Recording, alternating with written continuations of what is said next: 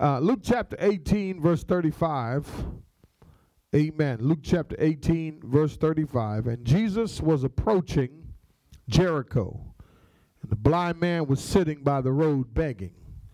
Now, hearing a crowd going by, he began to inquire what this was. They told him that Jesus of Nazareth was passing by. And he called out, saying to Jesus, Son of David, have mercy on me. Those who led the way were sternly telling him, boy, be quiet. But he kept crying out all the more, Son of David, have mercy on me. And Jesus stopped and commanded that he be brought to him. And when he came near, he questioned him, what do you want me to do for you? And he said, Lord, I want to regain my sight. And Jesus said to him, receive your sight. Your faith has made you well. Immediately he regained his sight and began following him, glorifying God.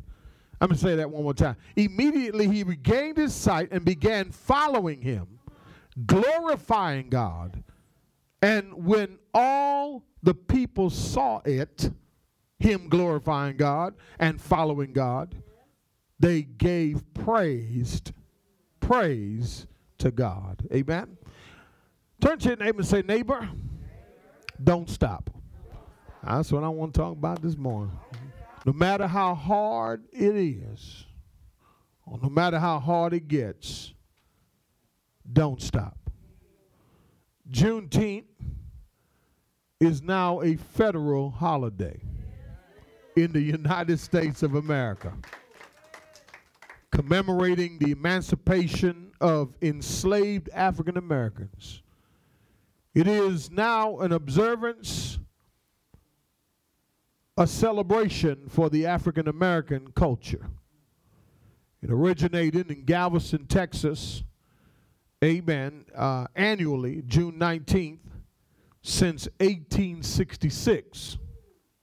But the original date was 1863. It took 158 years. Come on, somebody. Tell your neighbor, don't stop. Amen. It took what? 158 years total. Even though the Emancipation Proclamation was effective in 1863, it could not be implemented in places under the Confederate control. As a result, amen, the Confederate state of Texas, enslaved people, amen, would not be freed until years later. The Army announced to more than 250,000 enslaved black people in the state that they were free. This day came to be known as Juneteenth. You see, I believe generations before didn't forget. If it wasn't for people like Sheila Jackson Lee, come on somebody, and our state representatives, amen, who are still fighting for a cause. The next generation now, I'm asking the question for this generation, what would you fight for? What will you stand for? We have police brutality. We have Black Lives Matter. We have all these different things going on. But I want to say to you today, this weekend is a celebration weekend. I believe that it's because we have people who refuse to quit, people who refuse to give in. We find in our text today that Jesus is on his way to Calvary.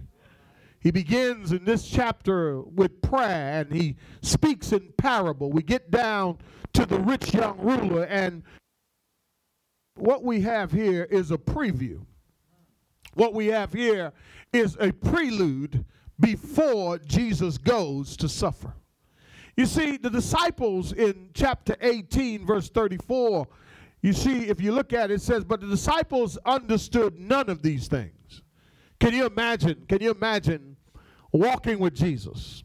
Can you imagine being with Jesus? Can you imagine being there with him, watching him open blind eyes? Can you imagine being there in 1863? Can you imagine being free but not knowing you're free? Nobody telling you you're free. Come on, somebody. The thing about the disciples, I believe, I look at this as a contrast because they walked with Jesus. They did, but they did not understand the meaning of his mission.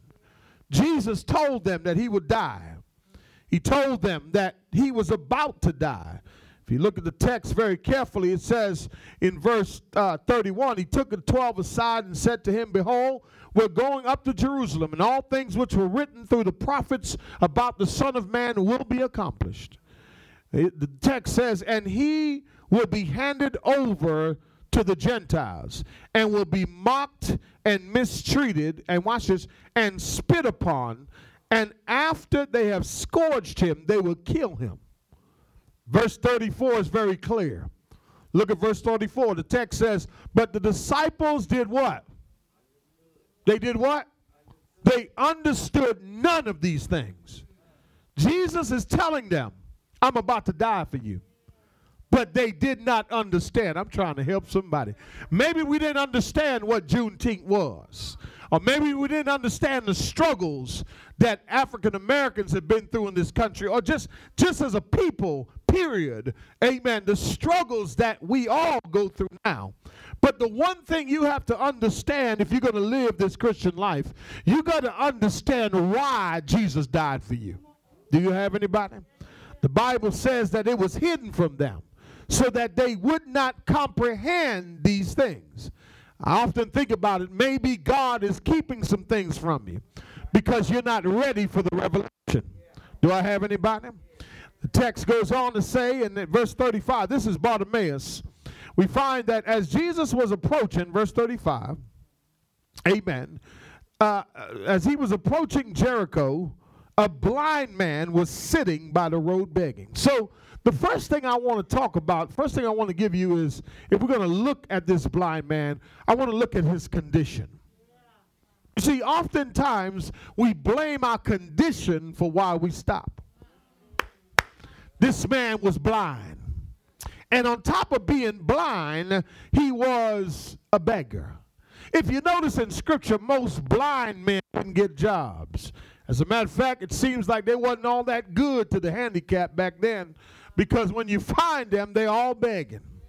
They're all sitting by the road begging for money. They need to contribute to the family, so the best option for employment is to become professional beggars. Your condition sometimes may cause you to believe that you can't move from where you are. I'm trying to help somebody. And the reason why you stopped is because you have accepted your condition as final. But I stopped by to tell you that Bartimaeus this day would have an encounter with Jesus. Do I have anybody? And I want to say something to you that it seems to me that sometimes our condition is where we get our determination from. And our determination is what drives us. His name was Bartimaeus. Matter of fact, his name meant unclean. His name meant defiled. His name meant he was a burden on his family. Anybody ever felt like you're a burden to your family? And not only a burden to his family, but he was a burden to society. He did not contribute anything to society. He was taken from society. Can you imagine thinking about yourself and viewing your condition, thinking that you can't do better, thinking that you are going to stop? But I want to tell you something. There was some other Bar in Scripture. Their name started B-A-R. You have Bartimaeus, the blind man. You have Barabbas, the criminal who was released by people. Watch this. He was released and Jesus was kept to be crucified. You have Barnabas, who was the son of encouragement. You see, so God can change your condition, amen, if you don't allow your condition to cause you to stop. Tell your neighbor, I ain't stopping. Amen. Verse 38, let's look at it. Look what the text says, verse 35. It says he was by the road begging. Verse 36, now hearing the crowd going by, he began to inquire what this was. He's trying to figure out what's all this noise. You see, that's why when we come to church, we ought not to be quiet. We ought to say amen. You got to understand why I'm so loud. You got to understand why my praise feels the way it does, look the way it does, sound the way it sounds. Because, see, I've been through something. Anybody here been through something? See, my condition causes me to praise God. My past condition causes me to thank God because I was blind and I was a beggar. Do I have anybody? The text says he started to choir to the crowd. He was hearing the crowd. The crowd was making noise. I'm trying to show you something. Hold on to that word crowd for a minute. Watch this. Follow me now. Follow me now. The text says, and he was hearing the crowd going by. He began to inquire what this was. Verse 37 says, and they told him, look what they told him. They told him that Jesus of Nazareth was passing by. You see, oftentimes I believe we miss Jesus. Oftentimes we're in the presence of Jesus and we miss Jesus. Look at verse 38. It says, and he called out saying, Jesus, Son of David, have mercy on me. Now, he heard the crowd. Come on, somebody. He did not let his condition stop him from calling out to the one who could help him. Now, my question was this. What did they tell him about Jesus? Did they tell him that he could open blind eyes? Did they tell him that he can heal the sick, raise the dead? Come on, somebody. Walk on water. Tell the storms, hush, be still. What did he tell? Can I ask you, what's your testimony about Jesus? What do you tell others about Jesus? What do you tell others that he has done for you? You see, we can be around Jesus and become part of the crowd and forget what he has really done for. I'm going to preach by myself today. So not only do I see his condition, but I see his courage. He had the courage. He had the courage to call out to Jesus. Everyone was following him, but they were not courageous enough to cry out to him for their needs. Watch where I'm going with this. You came to church today. Will you leave the same? Or will you have the courage to cry out to God and say, God, I'm tripping. God, I got a problem this morning. God, my faith is weak. God, I need help with my marriage. I need help with my children. Listen, you see, you come to church, but are you part of the crowd? Or are you part of the people who understand, watch this, that it takes courage to talk about what you're going through? Do I have anybody? We see his condition. We see his condition. Amen. Then the text goes on to say, watch what happens now. He calls out to Jesus. That's what he did. He calls out to Jesus. Let me see this thing work. He calls out to Jesus. He calls out to Jesus. And look at verse 39. The text says, and those who led the way, the crowd, watch this now, were sternly telling him to be quiet. Shh, be quiet. Shh. Let me say this. There are haters in church who will try to silence you. And not just haters. I want to tell you something. Satan will try to shut you up, to cause you to stop calling or crying out to God for your need. Are you with me? The text says that, watch what the text says. The text says, those who led the way were sternly telling, man, be quiet. But he kept what? Cry. Listen, don't you let nobody stop you from crying out. His consistency. I'm assuming that Bartimaeus had a distinct cry because it caused Jesus, watch this, to turn in his direction. It caught Jesus' attention. I want to say something to you. Are you just crying out like the crowd?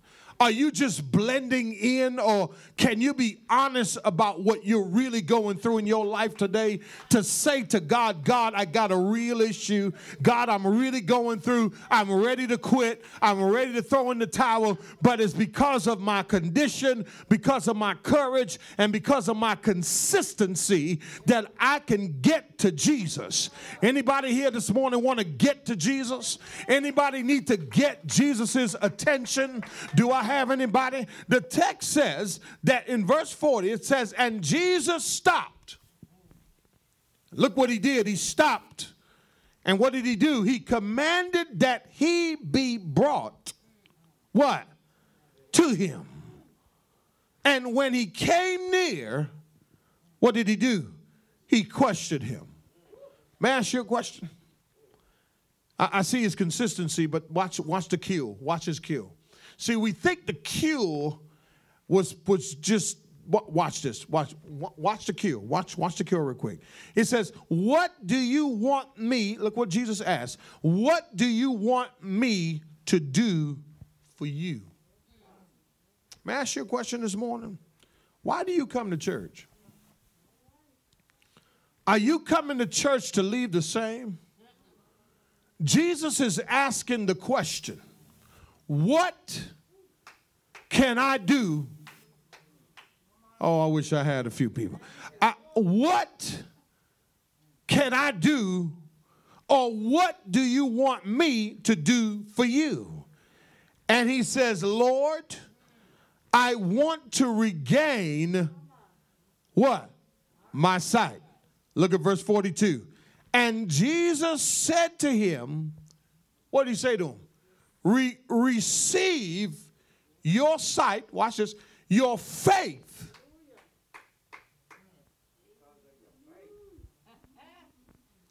Was it the crying out to Jesus? Was it him being consistent? Yes, but the cure was his faith. I'm going to say it one more time.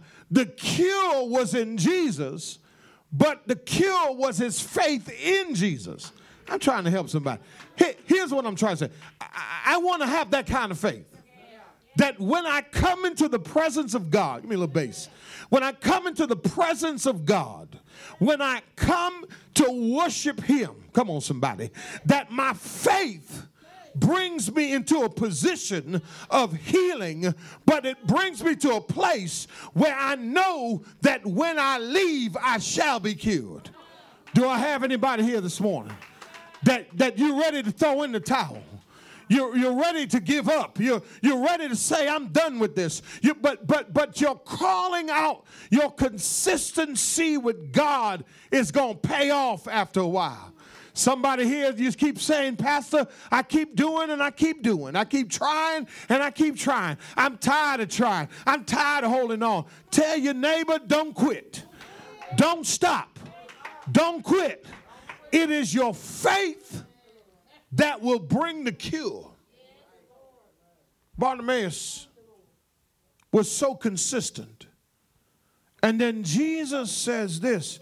Jesus said, receive your sight, your faith. And somebody here, I want to tell you something. You don't need big, gigantic faith. You just need mustard seed faith.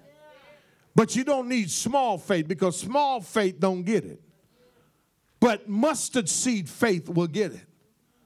The reason we stop is because we stop believing.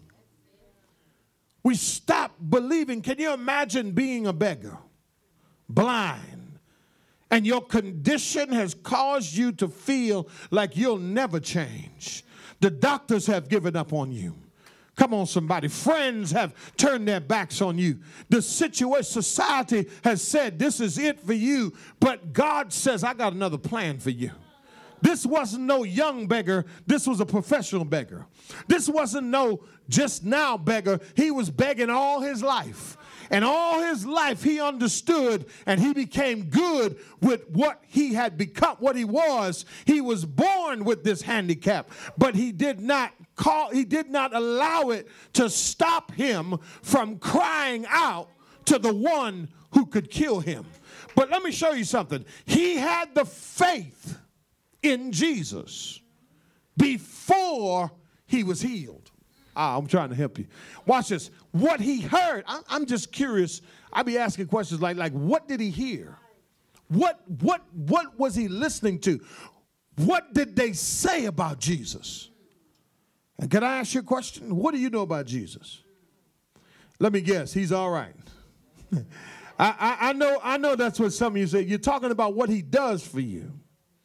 But I'm talking about what do you know about him? Do you know that he's King of Kings and Lord of Lords? Do you know that he's Alpha and Omega? Do you know that he is the wheel in the middle of the wheel? Come on, somebody. Do you know that he's a bridge over troubled waters? Do you know that he can make a way? He's a way maker. He's a promise keeper. Come on, somebody. He's a mind regulator. Do you know that he can feed you when you're hungry? Do you know that he can pick you up? Do you know that he can turn you around? Do you know that he can do exceedingly abundantly above all that you can ask or think? Do you know that he's your shepherd? Do you know that he can lead you beside still waters? Do I have anybody? Do you know that he's your refuge and strength, a very present help in time of trouble? Do you know Jesus? And when you know Jesus and what you've heard about Jesus, it will activate your faith to believe in Jesus. Some of us are not convinced. Some of us, we have ownership but no occupancy. God owns you, but he don't occupy you. Oh, I wish I had some. I'm going to get into that next week. Watch this. Watch this. You know about him. But guess what? That's about it. It's an introduction without a relationship. And I want to tell somebody, Bartimaeus didn't need to know anything else. But what he did hear, he believed. And I'm talking to somebody, you hear the word week in and week out, but you're still struggling with your belief. You heard what he can do. You heard that he can open the Red Sea. Oh, I wish I had somebody. Ezekiel said he preached flesh back on dry bones. Do I have anybody? When he found you at the bottom of life. See, we hadn't been through nothing. Amen. But when you've been through something, you can testify how good he's been. Do I have anybody? So I see his condition. I see his courage. I see his consistency. I see his cure. I know I stayed there a little while, but I believe that his cure is the key. But lastly, verse 43, the text says, immediately. Some of you have been waiting for your healing. Some of you have been waiting for God to open doors.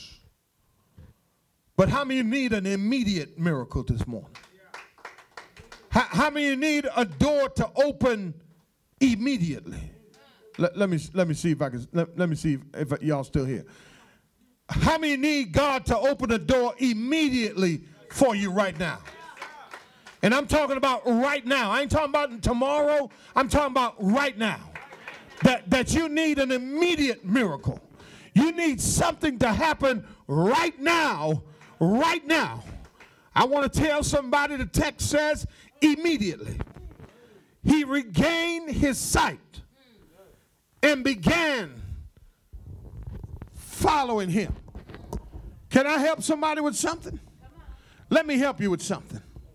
You've been in church a long time, but you ain't been following Jesus. You've been in church a long time, but God can take a beggar, a blind beggar, and in the same day, he can heal that blind beggar. You know why he heals that blind beggar? Because he knows that after he heals that blind beggar, he can use that blind beggar. Can I ask you a question? Can God use you? Can God use your eyes? Can he use your hands? Can he use your legs? Can he use all of you? The reason he was healed immediately. He believed in Jesus. He had the faith. But lastly, I see his commitment. You see, oftentimes, that's where the rubber meets the road. You see, we get involved in commercial Christianity, where it's, I'll come and I'll listen to you. And that's as far as the relationship with Jesus will go. But God says, I'm not really interested in the crowd. So what I'm going to do, every time you come, I'm going to speak in parables so you won't come back. I wish I had somebody. And so if you're sitting here today and you're understanding the parable, that means you're one of the committed. But if you're not understanding the parable, and you say, that preacher is crazy, all he did was yell the whole 30 minutes. I want to tell you something. This bud is not for you. And I'm not talking about Budweiser either. Look what he said. He said, and he was following him and glorifying God. And watch this. Watch this.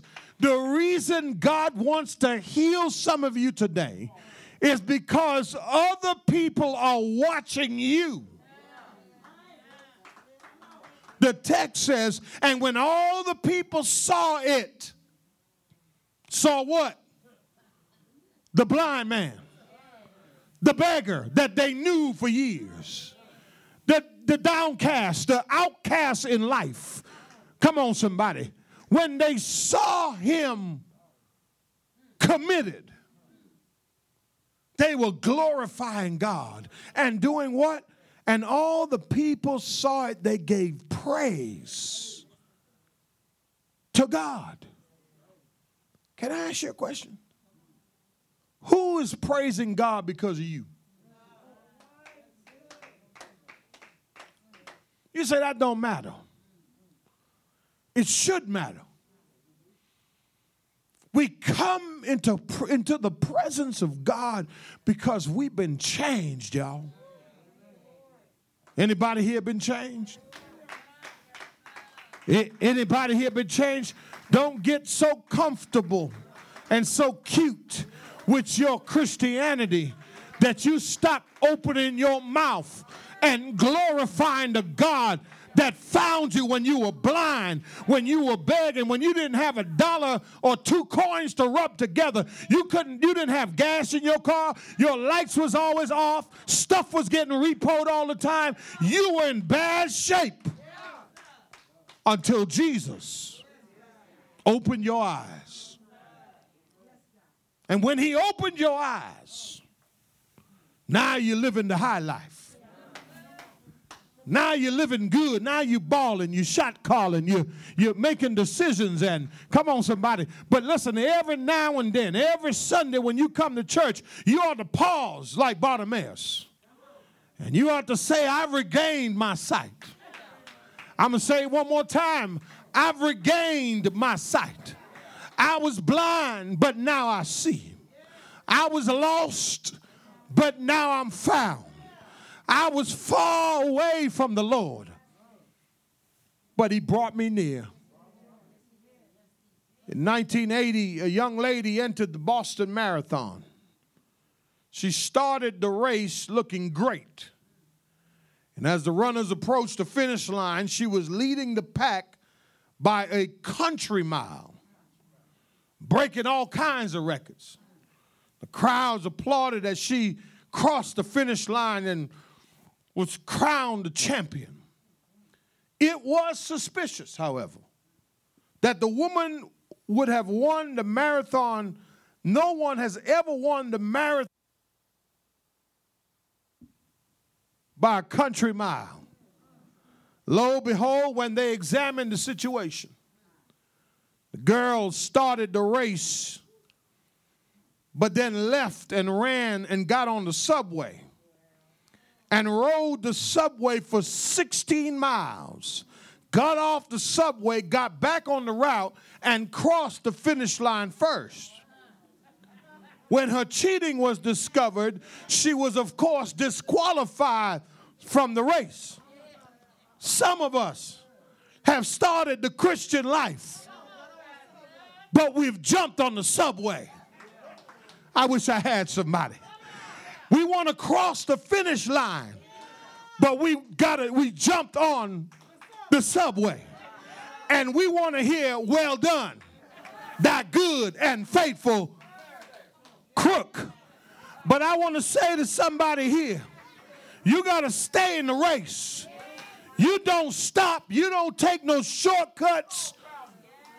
You stay committed.